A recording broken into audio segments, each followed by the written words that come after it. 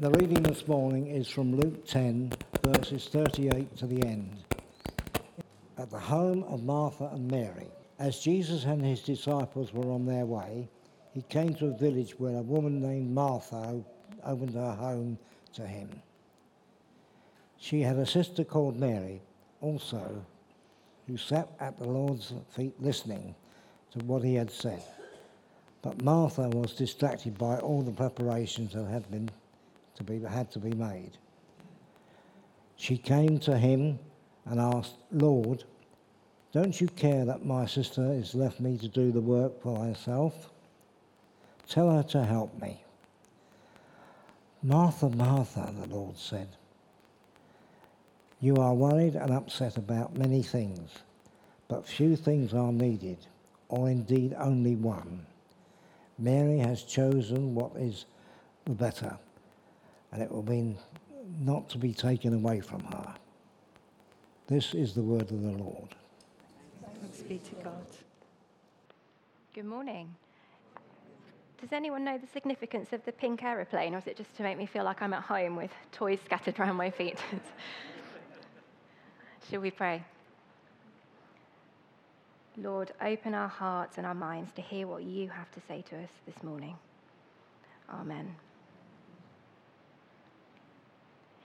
It's a funny thing sitting down to write a sermon which talks about someone busying themselves and getting distracted when you are very aware how easily that happens to you.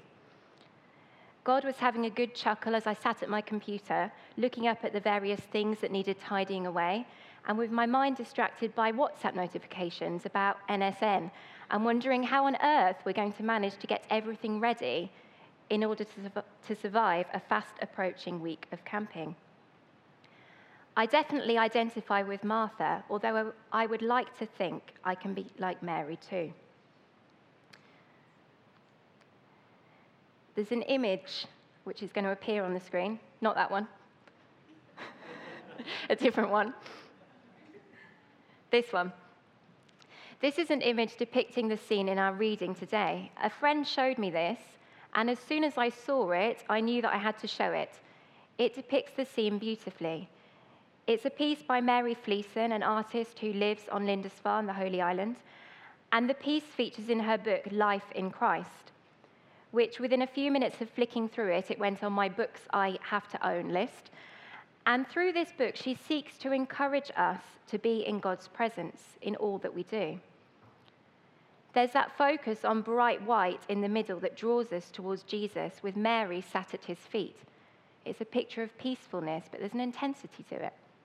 And then there's this coloured blur around the edges, and that's Martha. Anyone here feel like that coloured blur sometimes? What I like about this is the contrast between the portrayal of Jesus and Mary and Martha, but the beauty that is in both styles, and the fact that one wouldn't look quite the same without the other. Today's reading is often used to provide a moralistic tale of how we shouldn't be too busy, we shouldn't be too focused on work or worrying about different things. But it's not all about that. Jesus certainly valued Martha's hospitality, but he doesn't love her because she serves him. He loves her for who she is. His love is the only thing that is necessary, and he is inviting Martha to sit, to be still, to learn more about his love for her. Jesus' response to Martha's complaint that Mary isn't helping isn't a harsh criticism. Martha tried to tell Jesus that he should be asking Mary to help her. But Jesus' response is a gentle voice acknowledging Martha's worry and concern with many things, but affirming Mary's choice to sit with him. He is inviting Martha into his presence. The story cuts short, and we don't find out whether Martha does actually sit down or whether she continues to run around in a blur. Maybe Martha didn't see herself as worthy to sit and gaze up at Jesus. Maybe she saw her role as serving.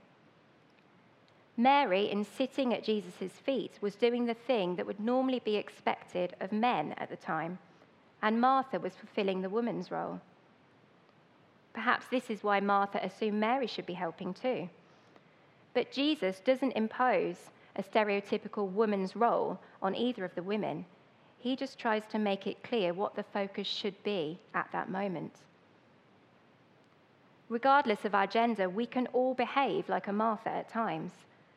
We live in a world that is driven by results and achievement, and where we judge our success and the success of others.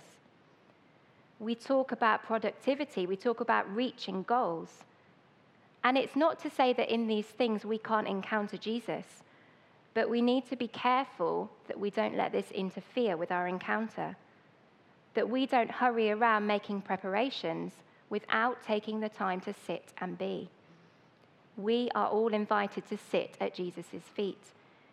Yes, we are called to serve, but first and foremost is this invitation to sit at his feet. Now, at some point or another when sermon writing, I invariably end up on Google, easily distracted, see? But I found this picture. It's the one that came up first of all. It says, busy is the new happy. That's quite a statement, isn't it? And once upon a time, I think I would have agreed with this. As human beings, we can fall into a trap of measuring our self-worth by what we have achieved. It's very easy to get ourselves stuck in something called the cycle of works. I don't know how many people are familiar with this, but I'll do my best to explain it. This is something I first heard about when I did a Deepening Discipleship course.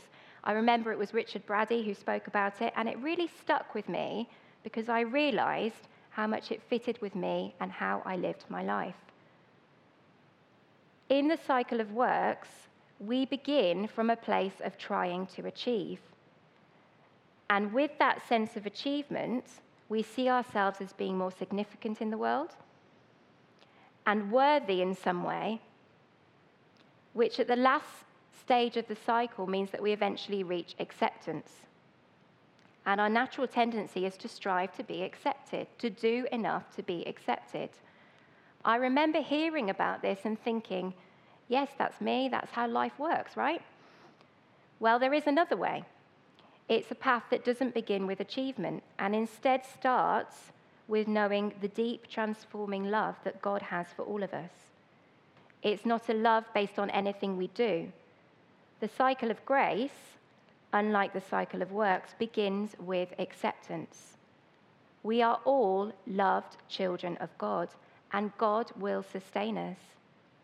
God sees us all as incredibly significant. And although achievement is still a part of the cycle of grace, it's the last step rather than the starting point. If we are in this cycle, our achievements flow from the acceptance and love and grace that God pours out over all of us. All in all, it's a much better place to be. Martha's worry and distraction by all her tasks prevent her from being truly present with Jesus. The one thing that Martha needs is to sit in the presence of Jesus and receive from him. She does not need to complete the task she is doing in order to be valued. It's not about how well she does it, but about who she is. She is a child of God. You know that worship song we sing, "Who the Son sets free is free indeed. I'm a child of God. Yes, I am." That song is a brilliant reminder of how loved and accepted we all are. We don't need to do anything other than be in Jesus' presence. There is nothing I can do or that you can do that will change the fact that we are all children of God. There is nothing we can do that will take away from that. That's the core of our identity right there. And neither will God love us more if we make the best roast dinner, keep a spotless show home of a house, if we gain qualifications, if we get promoted, if we're Employee of the Year, Mother of the Year. You get the picture. Nothing that we can achieve or strive to achieve will make any difference to how God sees us. So this message of busy being the new happy is one of the many dangerous messages that exists in our society. Google really wanted to sell me a mug, a t-shirt, a handy mouse mat with this message on. I wonder how many people live by that message. I came across a quote by Adrian Rogers, who was a well-known American pastor. He said, "If Satan can't make you bad, he'll make you busy." If we're busy, we risk not making time for Jesus. We risk turning away. We risk missing out on Jesus and that amazing love and acceptance that is found in turning to and in submitting to Christ. At the ladies' conference that was held here last Saturday, I found myself surrounded by other people who were saying they were Marthas. We reflected in one of the seminars about how we feel when we're in church versus how we feel when we're outside church. There was quite a contrast. That's not to say that we automatically become holier for being in this place. Sorry, it doesn't work like that. But being here means we stop. We are consciously coming together to meet with God. We come expectant of encounter. We come seeking safety, peace, stillness, time to praise, time to be. But outside of church, we have jobs to do, chores that need doing. We're tired, we're stressed. We need this place, and we need to make time for Jesus in our everyday lives. I spoke on that day to several people about how difficult it is not to be busy. There are certain times in our lives where we find ourselves suddenly with less to do. How much is it a human reaction to those times to want to take on new things, to fill our time? Are we busy because sometimes this helps us to ignore any pain, frustration, emptiness? It's quite a difficult question, but I can imagine we can all think of times when we pushed on with work or a project of some kind to fill a hole left by something or someone. If we find ourselves caught up in busyness in the way of that cycle of works that I mentioned, then eventually it will lead to burnout. If your sense of self-worth and acceptance are hinged on the doing and achieving, then when you stop the doing and achieving, you lose your sense of self-worth and acceptance. Now, I prayed a lot about whether to share some of my testimony with you this morning, and the phrase leap of faith kept coming at me, so here we go. This is exactly what happened to me. I moved to Kent, far away from family and friends, back in 2011. Nick, my now husband, was working abroad all week, and I worked full-time in a new school, teaching French, teaching music, being a sixth form tutor. I led the school choir. I organised a Christmas shoebox campaign. I did evening Spanish classes, which involved driving to Dover for 3 hours of teaching in an evening, and that was so I could take an exam to be able to teach it the following year. I filled my time with as much as I could to distract from the fact that I was alone. I was in a new place. I wasn't really sure who I was or where I fitted in, other than that I could achieve. I had been told I was an outstanding teacher. I knew how to do that. I kept this up for 4 months, and then I reached the Christmas holidays. I got ill with tonsillitis, and then when it came to the end of the holidays, I didn't have the energy that I needed to go back to work. I went back for a week or so, and then I started getting back pain, leg pain, and eventually I reached a point where I couldn't walk without being in a huge amount of pain. I had a walking stick, and at the worst point, I had a wheelchair because otherwise I wouldn't have gone out of the house. I was on all sorts of medication. I was really low, and because I wasn't doing and achieving, in fact, in my eyes, I was very much failing and letting people down, I didn't have any sense of self-worth. It was a long road. I was desperate for a diagnosis. I tried various therapies. And at a few points along the way, various people, incidentally one from this very church, suggested that maybe I should go to church. Maybe God could help. I have always prayed and I have always considered myself a Christian, but somehow at this time I didn't feel able to go to church.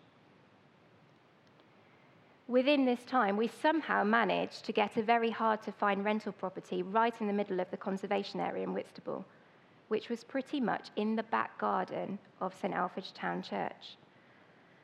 And now I look back, I can see God's hand in the fact that we lived there. And one day, when this had all been going on well over a year, I had a vision of me standing at the front speaking in church.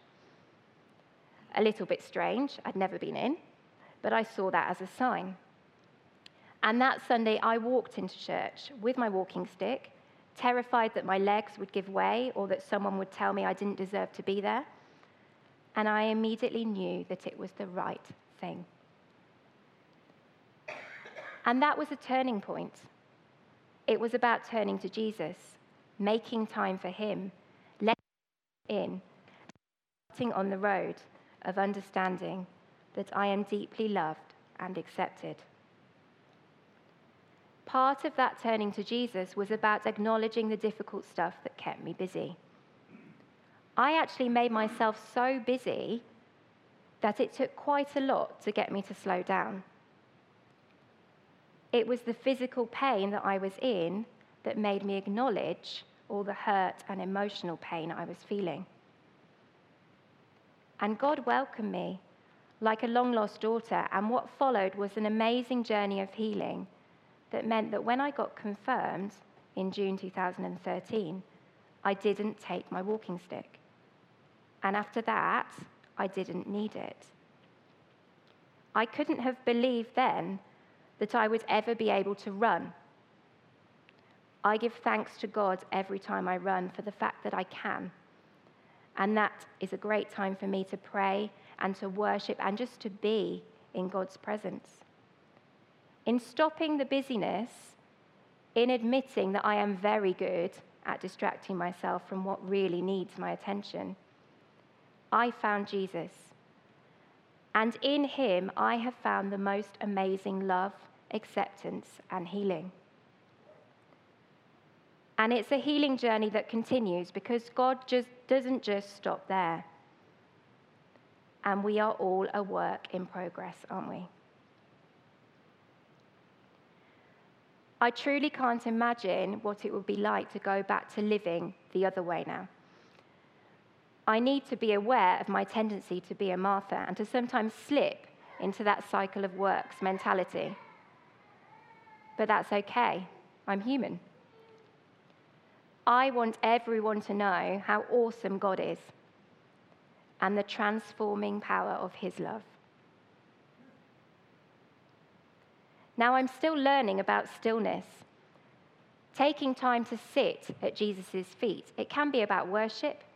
It can be about coming together in this place, making time to talk to people and to truly listen.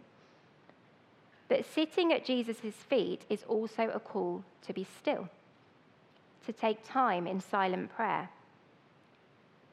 This can be a challenge, firstly, to find the time and space, and secondly, to not get distracted. But making time for silent prayer continues to deepen my relationship with God. In times of silent prayer, I have found myself both smiling and sobbing. Sometimes pictures or lines of scripture come, sometimes not, but there is always that overwhelming sense of warmth that God is there. Praying in this way leaves me refreshed, energized, and rested. Sometimes I have to force myself to put down my phone, turn off the TV, stop working. It's about discipline. It's about making the right choice, just like the choice that Mary made. She chose the one thing that is needed. Coming to Jesus will refresh us and restore us. It is what sustains us. A song that kept coming to me throughout the week this week was "Turn Your Eyes Upon Jesus." The words tell us that the earthly things become less important when we are surrounded by his glory and grace, because Jesus is all we need. So whilst I am likely to spend next week being quite busy preparing for going camping at NSN, and whilst I am sure we will forget something, in order to survive a truly out of my comfort zone experience, I will have need of only one thing. If you know me, you could be forgiven for thinking I mean coffee. But no, not that. The only thing I truly need is Jesus. In fact, Jesus is the reason I am going, because I want to encounter God. I want to grow in my faith. I want to go deeper into that relationship. Our lives don't always allow us to be still, but there is always an opportunity to make a choice that will draw us closer to Jesus. And in making that choice to come to him, to sit at his feet, we are opening ourselves to that amazing love, freedom, and healing that can only truly be found in Christ. Amen.